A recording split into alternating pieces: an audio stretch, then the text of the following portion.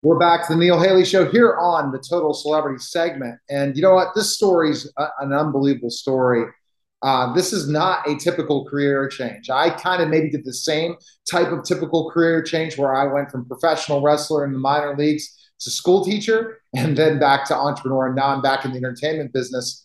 However, my guest definitely didn't. After 10 years in the NFL, including a Super Bowl championship with the Green Bay Packers, former defensive lineman now chaplain Darius Holland hung up his cleats to join the clergy. Chaplain Darius, thanks for stopping by, man. How are you? Oh, thank you for having me. I really appreciate it. Yes, and so Chaplain Darius Holland, tell us about your journey from the football field to the Army. I used to tell people that I was in the Army first. My dad was Sergeant First Class Jesse Holland out of White Sands Missile Range, where he retired. And I was like, I'm never joining the Army. And, my escape was football. And so I got through football, I got in my career, and I realized that I had opportunities to meet with servicemen. And it was very clear that I had a connection and a giftedness to actually minister to them. And I just knew that that's the direction in which I needed to go. And so I responded to that call, and it has been a blessing ever since. And that blessing has got to be something very important. That call, and so when life after football hits you, that's the hardest thing in the world. It's a story that and I'm sure you help other NFL athletes at least have conversations with them or other professional athletes, life after football and figuring it out. Was that what you were figuring out from the beginning that you were going to move this direction, or was it kind of a process once you retired? I learned very early on that football was not something that I could depend upon for life. It was very clear at the Super Bowl that reaching that pinnacle, I knew that was not the chief end of my life. So that led me on the journey, but it wasn't sufficient. And so I think what happened is through the course of doing that, I started to be some soul searching, asking some difficult questions, and found faith in the journey. And then through that process, I was able to actually become who I am today. And I think that's so important. So, how quickly out of the NFL did you become a chaplain? It took a long time, actually. I went back to University of Colorado and finished my degree, and then I went into the master's program for divinity, and that's what most will get, and just a pastorate. And so I took that journey. I graduated in 2015, and so I'd been pastoring, but I needed that education to grow in that area. And then someone says, "Man, you'd be really good at chaplaincy," and I was like, that does not make sense. I just knew. I was like, that is not a good idea. And I just knew. Actually, my wife actually knew before I did, and she just responded, and she goes, "No, that's the career. That's what you need to be doing." And so for that, it's been. I'm grateful to her for identifying that, and it's been, like I said, it's been a blessing. It's important to have someone behind you, for you, wanting, Uh, believing in you. That's when you have a significant other that's able to do that for you, it changes who you are. It changes and then gives you more and more of that understanding of the steps where you need to go next. And I'm sure you give her a shout out for sure of what she's done for you.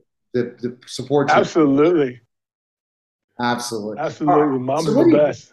what do you think there's similarities between your two careers, the NFL and now a chaplain? Is there similarities? Oh man, yeah, absolutely. Being on a team, being on a team, you're going to actually have the support of the people to your left or to your right, and you're also going to rib each other, give each other a hard time. But in the course of all that, you also, have a mission that you have to accomplish. In sports, it's winning games and winning championships, but in the military, it's winning wars. And so it's really cool to be a part of a greater mission like that and know that I'm going to be able to inform those individuals to my left and right and help them get through the good times and the bad times. And so I'm really grateful to be a part of the military. The team aspect. I think that's what helps playing in the NFL. I think it helps in life if you can create a team. If you're great at understanding team atmosphere, it's the most important thing because we have that individual mindset that we're not going to work with others. We're not going to do their things. We're never going to accomplish things as leaders. And that's what a leader brings, is the ability to bring a team together. And you did it on the football Yeah. field, and now you're doing it with the U.S. Army. And I think it's phenomenal for sure. How does spirituality fit into the overall health and performance of soldiers? Because that's the thing. You wanted to be a pastor, you wanted to do all these things, but you never saw the fit it was going to be in the U.S. Army. And then you said, "Holy cow, this is where God's calling me to, and do these different things." How does that fit? Oh man, I always tell people that when it comes to this particular area, I always describe it to that place of going to, Kansas City Chiefs and watching them playing the game. You're like sitting there and listening to them sing that national anthem, and every single time it gets me.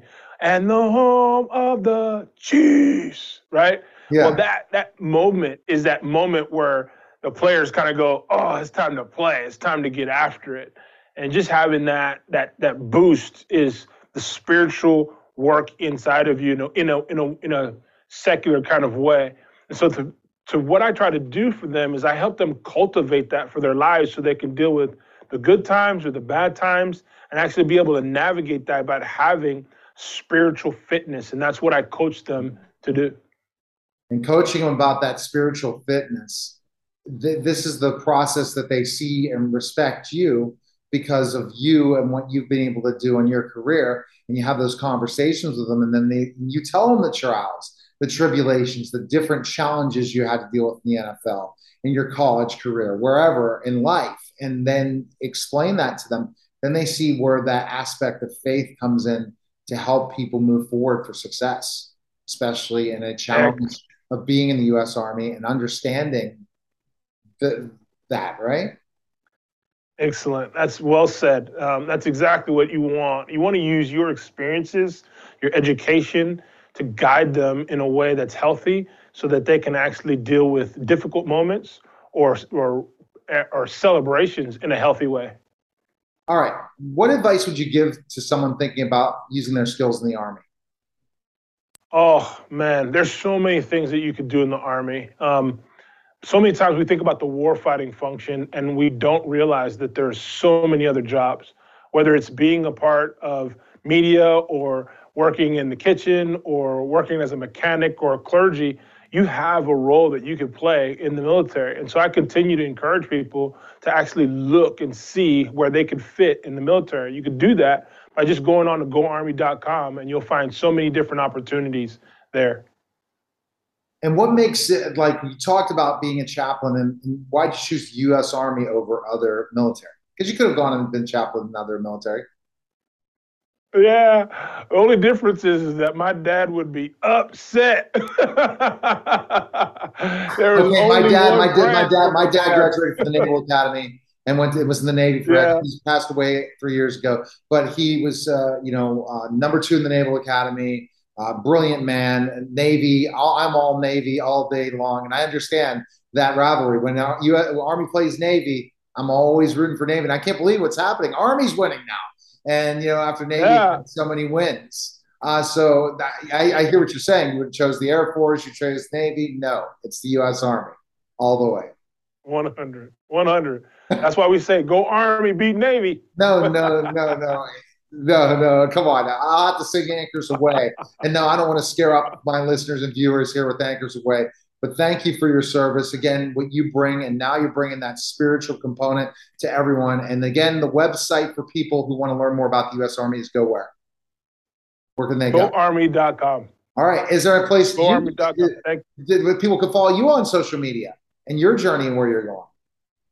You can find me on LinkedIn. You can find me on Instagram. You're more than welcome to search for me there. And if you do, I'll definitely like and subscribe as well. I'm going to connect with you on LinkedIn for sure. It was a great conversation. Best of luck to you. Great. Thank you for your service in both ways. And I appreciate you coming on the show. Thank you for your support. You're welcome. You're listening and watching The Neil Haley Show, and we'll be back. Hi, everyone, and welcome to the Mike Velarde Show. And I'm excited to welcome the program Mike Velarde. Mike, what's going on, man? How are you? Great, Neil. How are you? Good, good. You have a really interesting guest today. So as you always are bringing these interesting guests to the table, who's our guest today? Jimmy Watson, former Navy SEAL. Jimmy, welcome to the Mike Velarde Show. We're very happy to have you. Mike, it's great seeing you. It's an honor to be on your show. Thank you so much for having me. You're welcome. Let's start by you giving us your background. I mean, you have a very interesting background. Sorry about that, the phone there. Tell us about yourself. Well, I started out in the Marine Corps. I always wanted to be a Navy SEAL from the time I was a very, very small kid. My aunt came up to me at a reunion, at a Watson reunion, and she said, "Son, what do you want to be when you grow up, little Jimmy?" And I said, "A Navy SEAL." Look, I don't know where I got the Navy SEAL story. I don't know where Charlie Sheen wasn't out blowing coke at the time. And so, I just basically was like, I want to be a Navy SEAL. Well, they were like, okay. Well, I knew though I didn't have the aptitude and I didn't have the physical ability because my parents went to my coach and they were like, look, play little Jimmy in a football game just one time on the C string. And he said, "Ma'am, I would get fired if I played your son in the football game." And so I knew I had a lot of growing up to do, but I had a heart of a lion, you see. And so basically went to the Marine Corps instead at 17 years old, dropped out of school when I was 14, went to the Marines, eventually went to Blackwater for 4 years, got wounded there, did a lot of work in Blackwater and contracting around the world. And eventually I pursued my dream and became a Navy SEAL at the age of 26. Wow. Thank you for your service again. Is that pretty late to go after and becoming a Navy SEAL 26? Yeah, it really is. It really is. It's kind of hard to imagine this. And I look back and I go, man, I wasn't old. Now I'm old at 41. But when you're going through Navy SEAL training, 27 or 26, 27 years old is considered very old there. You're like the old man in the process. And it just, the young guys, brother, they spring out of bed, right? But there's nothing that can imitate real world experience. I already had a ton of combat experience. In fact, the BUDS instructors there actually knew me from Blackwater. It doesn't mean I had an easier chance going through, but they knew me. And so that was kind of a good thing going through that process. But yes, 26, 27 is you're hurt. You're a lot more sore, but you got the experience, that they desperately need. All right, now tell you when you left the SEALs. I mean, you were in the Mideast. You had a lot of work in the Mideast, but what we really want to hear about is John McAfee. You were his personal bodyguard for 7 years. Tell us about him, and what do you think happened with him? Do you think he really committed suicide? Look, no, there's no way. He was the hardest Irish bastard from an alcoholic dad I've ever seen in my life. He was tough as nails. That's not in his communication. Suicide is just not him. Look, I went to federal penitentiary in regards to this case as well. Okay, he went to like a Spanish dungeon. Okay, two things I know about the federal penitentiary is that you don't kill yourself when you find out that you're about to leave the dungeon. Right. Okay, right. Now, and number two, it's very, very easy to have somebody killed or to get killed in prison. And I was pretty shocked to find that out there. But if you're a snitch or child molester, you will get stabbed up as you leave the cell into the yard in a Texas federal penitentiary, for sure. So were you surprised when you heard he died, when he got killed? I was at one of the lowest points in my life, and I had dealt with a lot of pain. I have dealt with a lot of grief from deaths of my little brother, and then a lot of other things in the SEAL teams. Just lost another incredible comrade. Heard about it today before I got on the radio show. SEAL there in Hawaii named Irby, wonderful guy. So I had processed all this death and all these things. I just didn't have it in me to process and grieve this. I still haven't grieved his death, if he is in fact dead. But if he is dead, okay, if he is dead, he was murdered. You would not hang yourself, fellas. Okay. You would not hang yourself if you found out that you were about to be transferred to America. He's a sensationalist. He's all about the media, okay? And that's what he lived for. And he always won. In every single situation I ever saw with McAfee, doing negotiations for him, being with him, being the CEO and president eventually of his company, I always noticed one thing. He was always right. Even when he said he had dirt on Hillary Clinton, stuff, all this stuff. When he said he didn't pay taxes for 6 years, I go, nobody would admit that. Nobody would say that on national, but he was dead serious. And they eventually strung him for that. That was the initial charge. All right. So tell us how you met him. Tell us what it was like to work his detail. Tell us about him, his personality. And obviously it must have been true. He did get dirt on everybody. I mean, he was able to, correct me if I'm wrong, but you could load spyware into all the. I mean, the rumor was that he loaded spyware into the government computers, and he got all the information about everybody and everything. Well, that's what he did for Belize. Okay, he's a master. He's a master at trickery and the art of it. And I'll tell you, he basically donated a bunch of software. He donated a bunch of computers with the software already on it, like you're talking about the spyware, the keyboard memorization, to the Belize government when he was there. And they were like, oh, man, this guy's awesome, and we're going to try to extort him later. They did try to extort him, and that's hence the murder allegations and then him running away. But he gave them these computers with this keystroke memorization on there. And so they thought that he was donating and just a silly white man in Belize retiring forever. He was actually collecting a ton of information on him because he knew that they would eventually exploit him for all these things. You see what I'm saying? That's how smart he was. Wow. You asked me how I met him, yeah? Yeah, but the story you told off air is crazy. And how you were negotiating with somebody that powerful in a way, and you were in the wrong mind. You, at least in certain ways, that's an unbelievable story to bring up, because that's Jimmy, that's something that people have in the negotiation process, being even that you were at that point in your life where you needed the money and you went ahead and spoke to him that way and got what you wanted.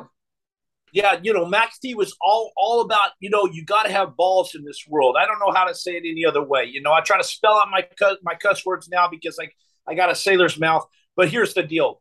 I got out of the Navy SEALs. I was at the apex of my career in the Navy SEALs as a sniper and team leader.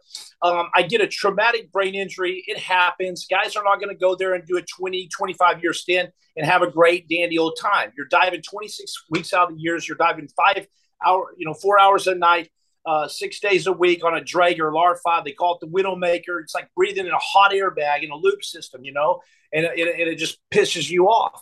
And so, so you're always under the threat of a diving accident or an array of different things, including the high-risk behavior afterwards, right?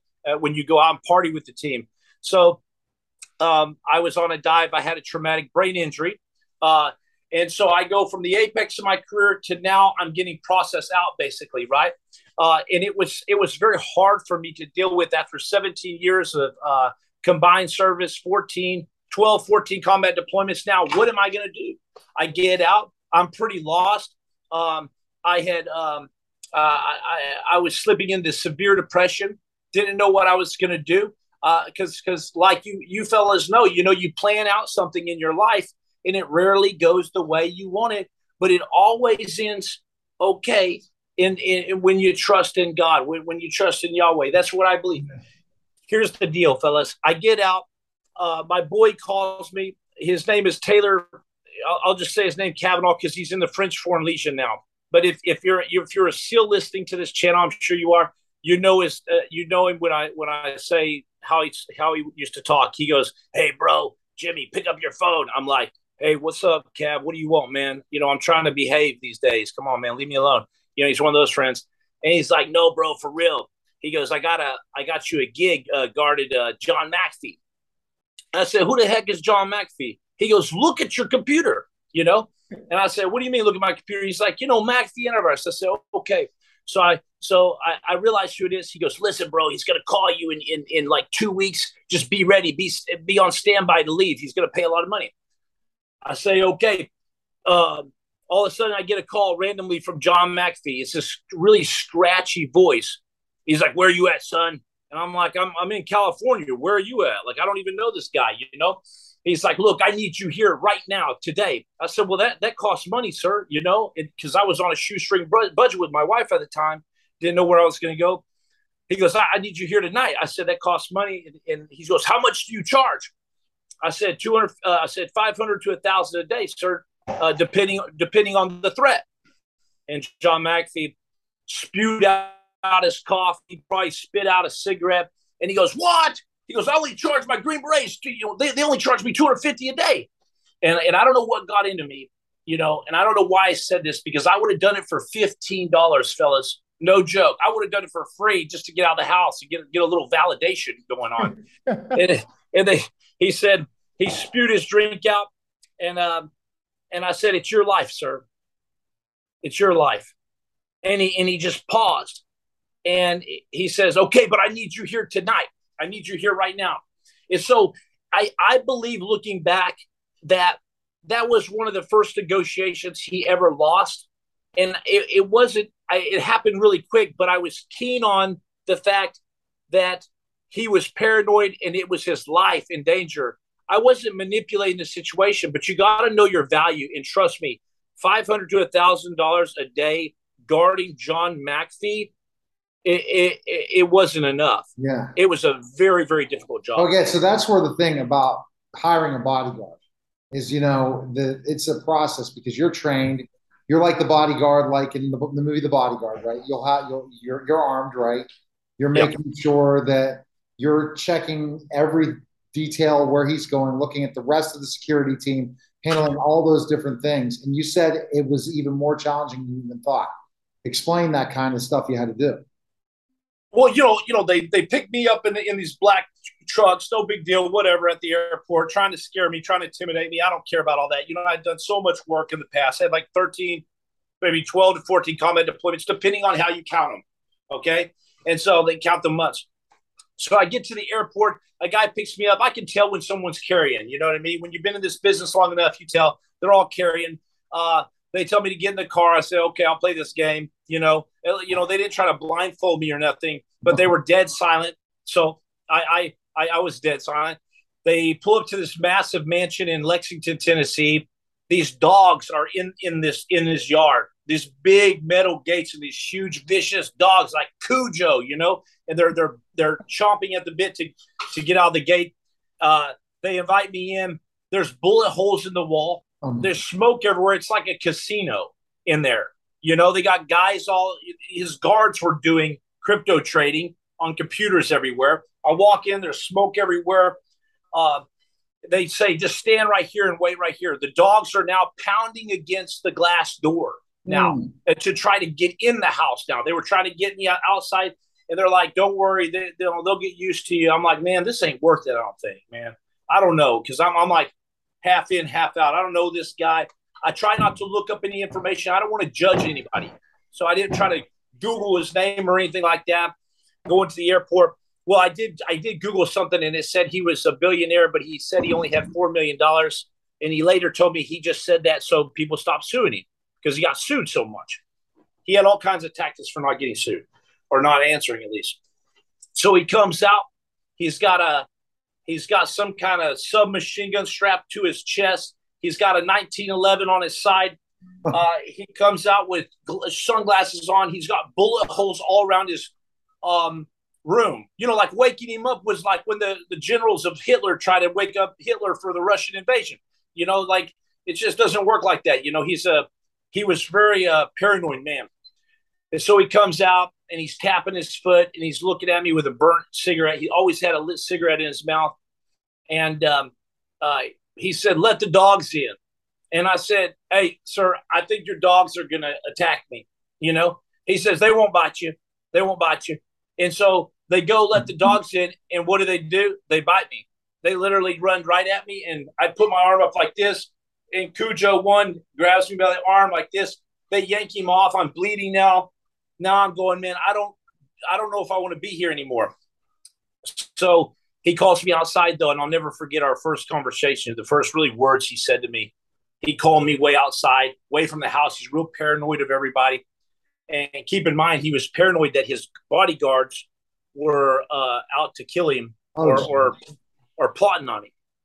So he calls me out there. He looks me dead in the eyes with his crystal blue eyes. Now takes off the sunglasses. And he said, son, he said, who is the most feared man on the battlefield? And I'm going, I have no freaking clue, man. I don't, you know what I'm saying? But I'm like, sir, you know, I don't know. He's like, most feared man on the battlefield is the oldest. And I just stared at him in his crystal blue eyes. And when he said that to me, that close to my face, chills came across my body. It was hard to phase me back in the day. You know, they called me the Texas tornado and the SEALs. Like, it's hard to phase me, right? But that sent chills down my body because I know when a man is dead serious. And he was absolutely dead serious with me when he said the oldest man. He was basically saying, do not F with me. Don't mess with me because you'll get it, because I have survived through hell and back. And that's what he was telling me without telling me. And so we got along really well after that, because I always, after that point, took him at his word in dead serious, no matter how ludicrous it sounds, because he's always playing tricks. Well, I mean, so Mike, this is just an amazing story. I'm waiting. Why is this not a Netflix movie, right? Just the story of him and as a bodyguard and what you deal with or something. And this is like real. You see these in movies, Mike, not real life. Listen, they just released a Netflix documentary. I'm very disappointed. They avoided me like the plague for some reason. It's because they had some hate with me because I fired some of those guys in there. None of those guys in there, none of them were with Are you part of the documentary? Huh? Are you part of some of the documentary? No, I'm not part of the documentary. I was on house arrest at the time. Oh. And but they never called me. And let me tell you, that's not the real story. People want to know the truth. I know every single dark secret, and that's not to try to publicize myself. But it's just, I know some very interesting things, because a man cannot go that long in life and hold these deep secrets and not tell someone. He didn't trust Janice like you would think. He's not the normal type of person you would think that trusts your wife, you know, trust people. He had no trust, but eventually he took me in like a son. And when he would drink heavy, he would sit me down. Sometimes he would hold my hand like this, like a father, and say, listen, I have to tell you something. And he would tell me some pretty deep stuff, man. What would you like to share on the show today? Well, you know, a lot of people think, and I would only share this now that I believe that he's probably passed, but a lot of people think that his dad committed suicide, you know, that's what you hear in the news and stuff is, but it's important to realize that, you know, John McAfee's dad was Irish drunk and would beat him senseless. And he would beat his mom senseless, actually put her in the hospital. John McAfee was taught by his grandpa, a more loving guy, to use a rifle, a .22 rifle. And he would take him out in the woods and he would teach him how to shoot, and he would teach him gun safety. He would teach him how to cross a fence, really the proper way with a gun to not get hurt. He taught him all this safety. And finally, when he realized John McAfee was old enough to handle this rifle, he allowed John McAfee to have it as a gift. John McAfee put it away in his room. His dad continued to beat him and his mom ruthlessly. One time he made John McAfee put his arm out on the table, and then he hit it with the billy club and it broke it in half. The whole time the neighbors can hear this. And keep in mind, John McAfee's telling me this story shaking and crying. Okay? A man doesn't do that unless he's dead serious with you. Right. And he said at me, staring at me, and said this, and then he said, you know, he says, and then he put my mom in the hospital. He said, and after that, I went up to my dad and I said, if you touch my mom again, I'm going to kill you. Uh-huh. And his dad beat him for that. And then not long after, he beat his mom again. His mom went to the hospital. And I think you're going to begin to see the psychology of John McAfee and where a lot of his hurt was coming from in distrust with people, human beings in general. So he put his mom in the hospital. John McAfee's a man of his word. John McAfee had a no bluff policy. I wrote down his 10 main rules somewhere around here. But one of his rules was no bluff. He never bluffed. No bluff policy, Jimmy. He taught me a lot. So he went back in the back room, got his 22. His dad was shaving in the mirror with a straight razor like this, real slow. I mean, this is like back in the 40s, early 50s, maybe, shaving like this with a razor in a mirror. And he came up behind him and aimed at him, just like his grandpa taught him. And his dad looked at him in the mirror and said, "What are you going to do with that, boy?" And then he turned, and as he turned, John McAfee pulled the trigger. Very, very similar, if you remember, to Belize, right? I'm not trying to connect the two, but I'm just trying to talk about this mentality. John McAfee dropped the gun and ran outside and ran to his neighbor and said, "I just killed my dad. I just killed my dad. I just killed my dad," in shambles. He's just a little boy. The neighbor said, "Sit down on the curb." Neighbor ran in there. Keep in mind, these neighbors are hearing the beatings going on all the time. You know, they know what kind of dad John McAfee's dad was. They run in there. And I think I've only told this story maybe once, but the neighbor runs in there for a while. After a long time, comes out, and he grabs John McAfee and he looks him in the face and he said, "Son, you did not kill your dad." He goes, "No, I killed him. He says, "I'm telling you right now, for the rest of your life, you did not kill your dad. Your dad committed suicide." So I can only assume that the neighbor went in there, arranged the gun, did something. They called the police. The tragic thing of this story, right, is that his mom, you would think would be grateful or thankful. His mom disowned him after that. Right. So you can imagine the betrayal that he felt for Absolutely. Sticking up for her. I mean, so it's amazing, and people could catch this Netflix documentary. But is there anything else? So the things that were not covered in the Netflix documentary, like you're telling us a lot of backstories. What is your goal by coming out and doing interviews like this? What are you looking to do to try to? Hey, look. Yeah. My goal, man, is to give honor where honor's due. And my honor now comes from Jesus Christ. Look, I was saved at Operation Restore Warrior. I'm now the COO of Operation Restore Warrior, going on a speaking campaign to raise awareness, raise funds for Operation Restore Warrior. You know, because I was at the end of my rope after the McAfee thing, after the SEALs, after Nisar Square in Blackwater, being the team leader of that terrible event. You know, being responsible for a lot of things. I was at the end of my rope. I went to Operation Restore Warrior, and I didn't believe that God was with me. Didn't believe it was possible to get change. You know, all this stuff seemed ludicrous to me. I walked down a little dirt road. I had an ankle bracelet on the size of R2-D2 that talks to you. They released me from house arrest for 3 days. I went there. I didn't believe anything they were saying. But I walked outside and I said, God, if you're real in my life, then show up. Then if I'm even worthy to be saved, this wretched man. And the next day, Jesus showed up, said I would be a lighthouse unto his people, and shoulder got healed. And then I left there another person. And so my mission now is to raise awareness for Operation Restore Warrior for our veterans, because our veterans need help. Look, 128,000 veterans have died, okay, since the time I joined in 1999. Wow. To compare that, 5,000 something have died as soldiers, active duty. 130,000 almost have died in since 1999 when I joined. Wow. Okay.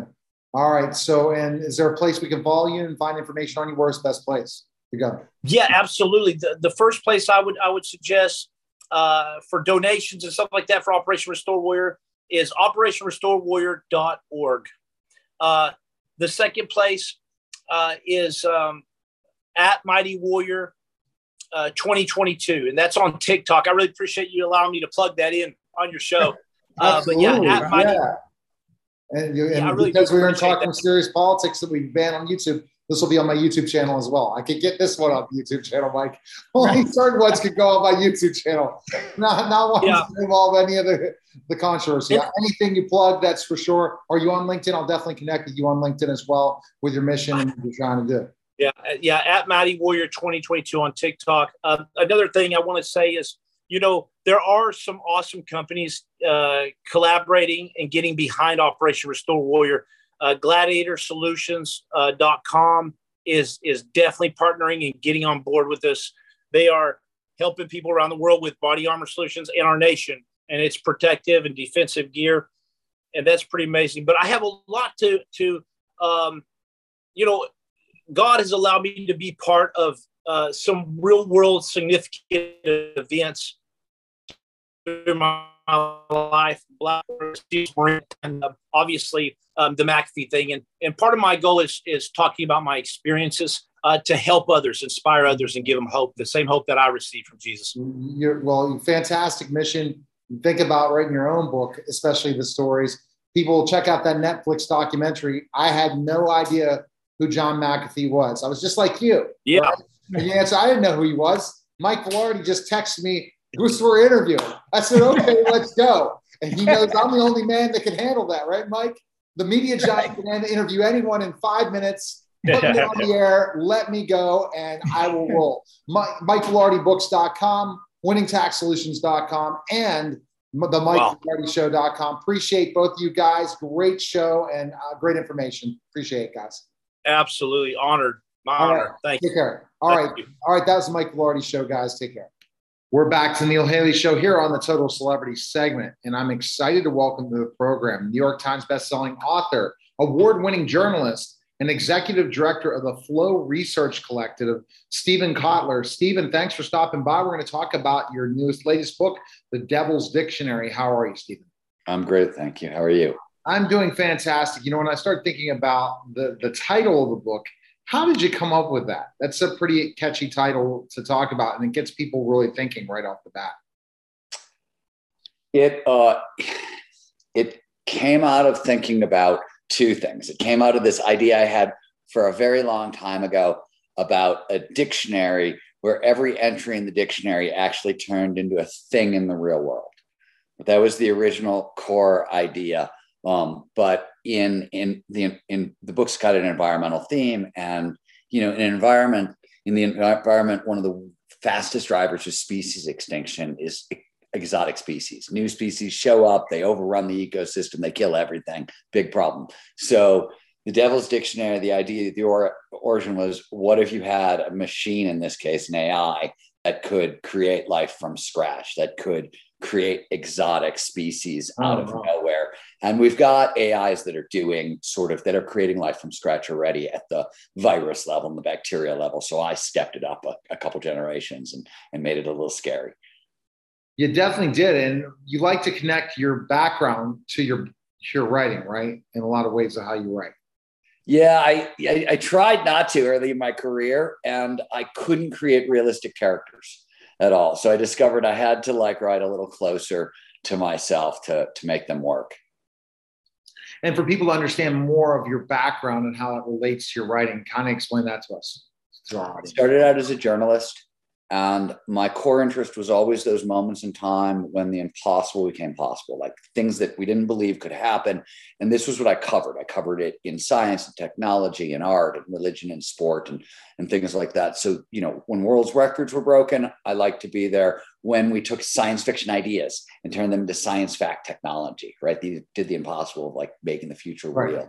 I covered that. So that was at the center of my career. So I've written 6 books on technology and 6 books on human performance, which tends to be when the impossible becomes possible. We see people harnessing new technology, and we see people extending human performance. So that's essentially been my career. And you see the extension of life too, as another people now biohacking and stuff. That's intriguing. Yeah, my next book is on peak performance aging, and while it's not at the core of the topic, right, I'm doing a lot. I've been covering longevity technology for a while, and what's going on is amazing. Yeah. So Dave Asbury, you like looking at his stuff and stuff when you I know Dave. We do very different things, and we have very different approaches to how we look at this stuff. My stuff is really heavily neuroscience based, and that's sort of what I do. Instead of experimental, instead of experimental, you're more neuroscience. No, what I like to do is I like to figure out if something works for me or for other people, and then but personality doesn't scale. If it works for me, it's pretty much a guarantee it's not going to work for you.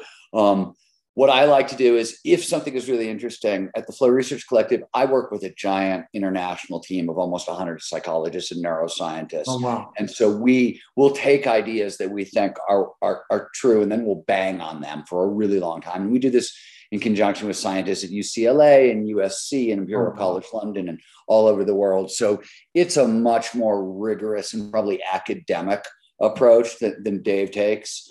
He does a lot more sort of self-experimentation. And if it works for Dave, he thinks it should work for everyone else. And that's not always the case.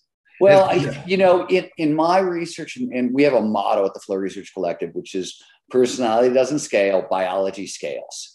You want it. Personality is very squishy. It's very subjective. Right. It gets set up by genetics and early childhood experience. And there's a lot of stuff like your risk tolerance, for example, gets established really early in life. You can change it, but it's slow and it takes like a decade, right? And if you're really risk phobic, I want to train you very differently than if you're an action sport athlete and are really risk friendly, right? And that's radically different. And that's set up by genetics and early childhood experience. That's personality. Personality isn't going to scale, right? But if you get one level deeper down to the neurobiology that evolution shaped all of us to share, it tends to work for everyone. So what are you seeing in this whole biohacking thing, in your opinion? A lot of people aren't, but people are. They're really seeing that they want longevity is an important thing. By the way, don't get me wrong. I avail myself of stem cell injections, peptides. I'm not saying that I don't do some of the biohacking stuff myself, and I've played with that. I'm interested in learning more about that. You can't find that. You find that in everyday place. And people have exposed me to this, and I'm like, okay, I'm interested more. I want to see how you can reverse aging, a year every year in different ways. Well, I can give you a list of books to start with, and I can places to turn for sure. And I've got a book coming out in February. Okay, so you're coming back on the show in February, right? And we're gonna have to figure out. We're gonna have to figure out a series of interviews on that book, and not giving it away, but hyping it up, because man, oh man, that's the intriguing part. But we'll go back to this. It's interesting to hear your background when you talk about technology, and I think this book makes it so fun and interesting. Is the fact that, could you imagine? You're right, having a machine that could just literally bring back anything. It's almost in a way like Jurassic World in a way, right? Well, they're doing that. So there's something called the Pleistocene Restoration Project in Russia, where they're trying to bring back the woolly mammoth. And there's a lot of environmental reasons for it. The woolly mammoth was the keystone predator of the Russian steppe, the huge grasslands that hold a lot of the carbon. So there's all this carbon. The grasslands are rotting away because they're not properly manicured. And if you can bring back the top animal in the ecosystem, this is like when they put buffalo and wolves back in Yosemite or Yellowstone, and some of the ecosystems were functioning again. This is the same thing, but with crazy genetics. And a lot of people have been working on it for a while. Are they going to do it? That I can't answer, but like they're really serious about it, and there's a lot of money and a lot of brilliant people working on it. So in the latest Jurassic movie, that could happen, where they're basically bringing back dinosaurs. It could happen at one point. This is outside my lane, so I'm not an expert here. I know a little bit more than. But it's kind of feeding into what your book is in a way. It does feed. It absolutely feeds into my book. But on this particular topic, on the Pleistocene Restoration Project, I'm not. But there seem to be some weird problems with like getting a pure DNA sample that actually has all the information they need to bring it back.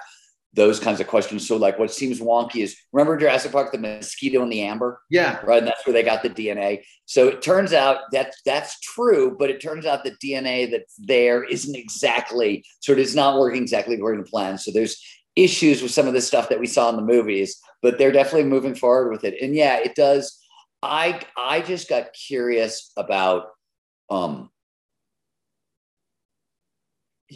new forms of life are getting really, really interesting. And by the way, it's not just like new forms of life at a like punk rock subculture. We're seeing human animal hybrids already. People are trying to create cat's eyes in human beings, or they're. Are you for that? Are you liking that or not as an animal rights advocate? So the mixing of genetics, I think, is interesting because so here's what's interesting to me. And this is sort of what I talk about in the book is the human brain likes to do us them divide, does that naturally, and for really sort of simple evolutionary reasons, right? You see something that moves, your brain goes, oh shit, it's moving, it's alive. Is it like me or is it unlike me? And if it's like me, maybe I can run in its direction. We become friends or we can have sex, right? And if it's not like me, oh shit, maybe I better run away because maybe it's going to eat me, or maybe I better chase it down because I have to eat it, right? So the brain wants to know that.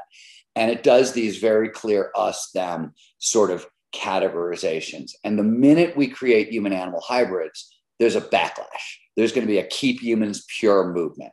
And so like, those are the things that I'm looking at that freak me out. And like, do I care that they're going to be human animal hybrids?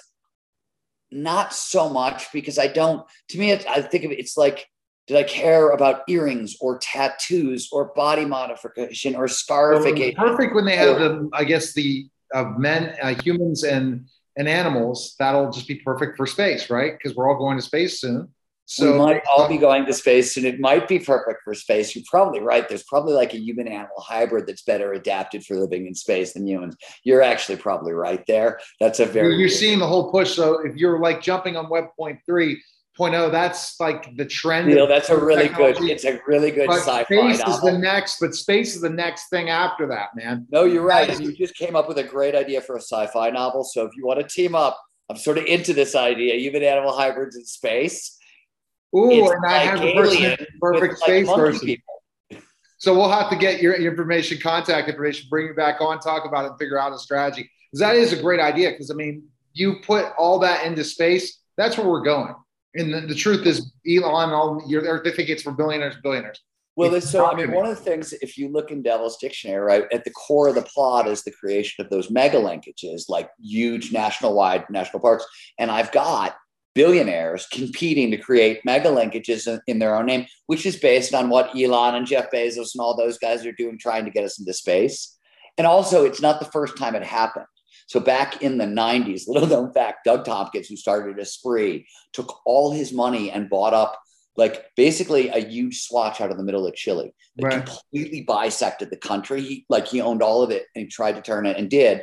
He had to give it back to the Chilean government, but it's a giant national park. So you've got billionaires creating these giant national parks in their own name. But when I was thinking about like what's going to drive kind of this kind of environmental progress forward that I talk about in the book, I was thinking about these guys wanting to go into space, and that competition certainly is helping to unlock the space frontier at a really rapid rate. Will you go to space in a few years? Will you travel to space? So I don't know if you know this or not, but the books on technology, I wrote 3 of them. I co-wrote with Peter Diamandis, who founded the X Prize, and which was the private race into space that created the very first I didn't know these things. I'm sorry. Yeah. I interview a lot of people, Stephen.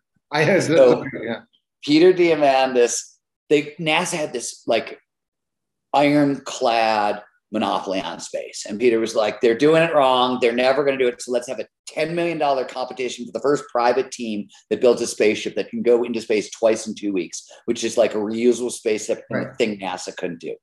And I wrote the first major article on it, which is how I met Peter and how I got interested in the space program and sort of covered and stayed with it. So along the way, because Peter and I have written a bunch of books together and things like that, he promised me a ride into space. So the dude still owes me a ride into space, and I will absolutely. You better jump on it. But we're just going to be able to take an air balloon soon to space in a couple of years. Well, I want to wait. There's something called the Bigelow Space Hotel, which is an expanding inflatable. So you know about these things. And see, aren't you glad as a journalist, I know about these things, or I consider myself an entrepreneur that studies this, but I mean, literally I know about it because because you're a journalist and you do your homework, which is what's so great about talking to journalists. They do their homework.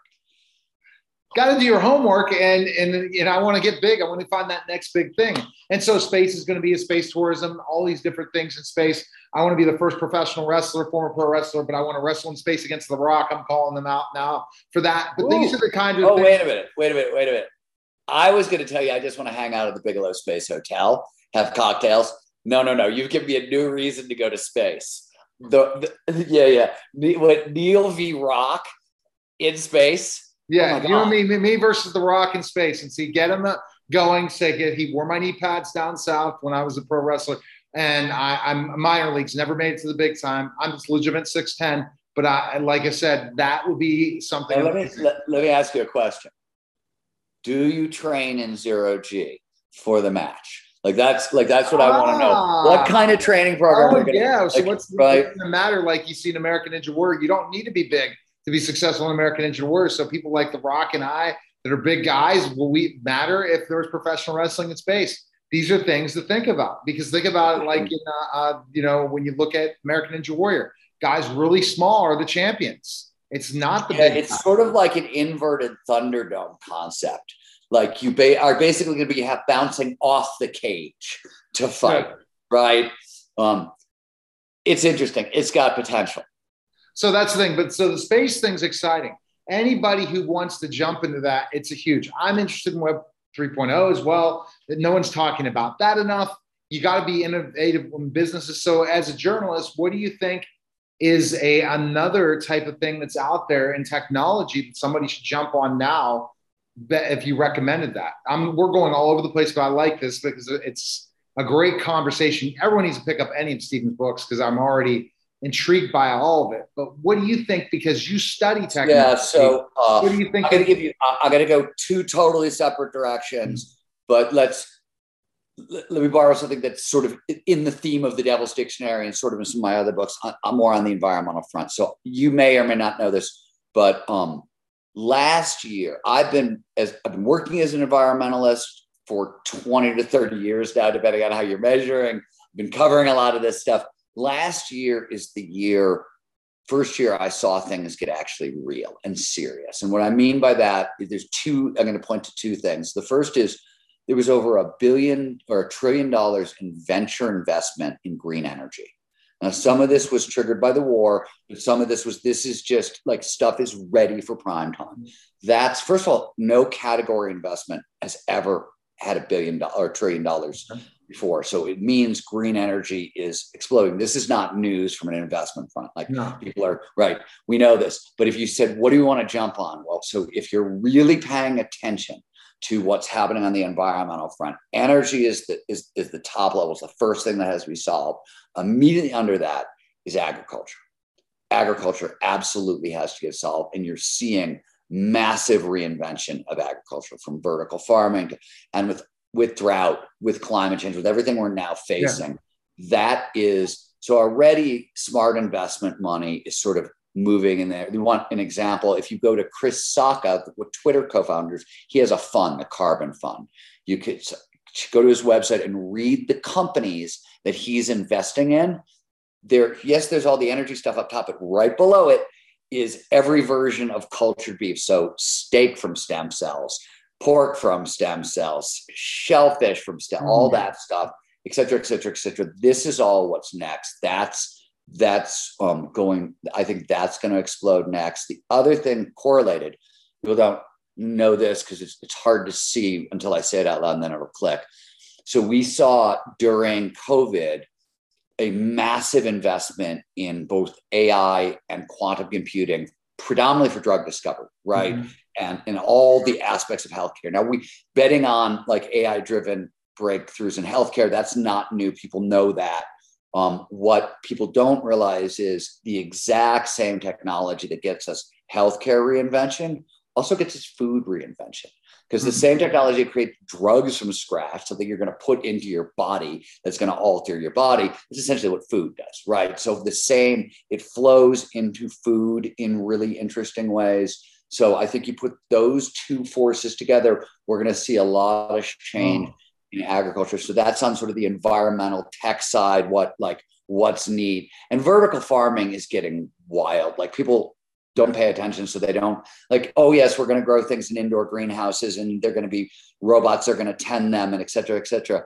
Yes, it's true, but we're also learning how to do things like customize the wavelength of light that hits the plant to quadruple crop yields and blah, blah. So that stuff is going on, and it's interesting. So I look at agriculture a lot. And then, the other half of the field that I work in, which is peak human performance, right? What's really getting interesting, so I predominantly work on the neurobiology of flow. So flow is the optimal state of consciousness where we feel our best and perform our best. And I work on what goes on in the brain and the body when we're performing at our best, right? That's why I work with so many great psychologists and neuroscientists. This work is getting really interesting. So I'll give you one example. We have this really cool research partnership with some folks at UC San Francisco and UC Davis, really smart folks from there, and Jump VR. So Jump VR, the Void was this big virtual reality experience that you could have in Santa Monica. They best in the world. They've closed that down and built the most deadly accurate base jumping simulation in the world. It's a VR simulation, but you actually jump and there's haptics involved, and you fly a real wingsuit, and it's neat. And they've got one open in Utah now, and they're opening them all over the country. But we've teamed up with them because we're doing all kinds of crazy virtual reality work with flow. It turns out that flow states have triggers, preconditions that lead to more flow. VR is really good at getting them. Like video games are good at flow, but VR can get at so many more of the triggers. One of the things that happens in flow is we see a massive amplification in learning. Studies run by the U.S. Department of Defense found soldiers in flow can learn 240 to 500% faster than normal. And we see that again and again. There's a lot of neurobiological reasons. We know why it is. But so we are working with Jump to decode flow in VR. But the idea is we want to take that and use it for worker retraining, because we need that, right? To move into the environmental workforce. We need the green energy work, everything, and a lot of blue collar jobs, as you know, are going the way, right? We have autonomous trucks. Truck driving is the largest blue collar employer in America. And over the next 20 years, as the trucks change over, that goes away. And we're going to have to literally retrain all those folks. And so what VR allows us to do is make high flow virtual, so it's fully distributed. You don't have to be anywhere, just need a headset, learning environments that we can use for worker retraining. You can use the same stuff for school and things like that. But our focus, the reason I don't go near education is what that means is you're going to get into a curriculum battle with parents. And no way, not going to ever happen. I'm not arguing with parents about what we should or should not teach your kid. Worker retraining is a lot easier. Everybody wants to get paid. Here's a way to learn how to get paid fast. Education, that'll be last in the technology. That someone will want to tackle that U.S. Department of Education mess. So there you go. That mess. So where can people purchase your book and learn more about you, Stephen? Where can they go? StephenKotler.com, StephenKotler.com gets you everything about me. You can get my book, Barnes & Noble, Amazon, anywhere. They've got all my books. And if you want to learn more about flow, that's theflowresearchcollective.com. And I think I'm out of websites now. That's perfect. Thanks again, Stephen. Great conversation. We went all over the place, but it was an interesting conversation. But people they see the genius brain you have. People need to pick up your book to really enjoy the technology and what you write about. And the next book is going to be very. Thank you, sir. Yeah, I'll put you on the list of people we'll reach out to about NAR. You'll like it. Okay, sounds good. All right. Thanks, take care, Stephen. You well. You're listening and watching the Neil Haley Show. We'll be back in just a moment.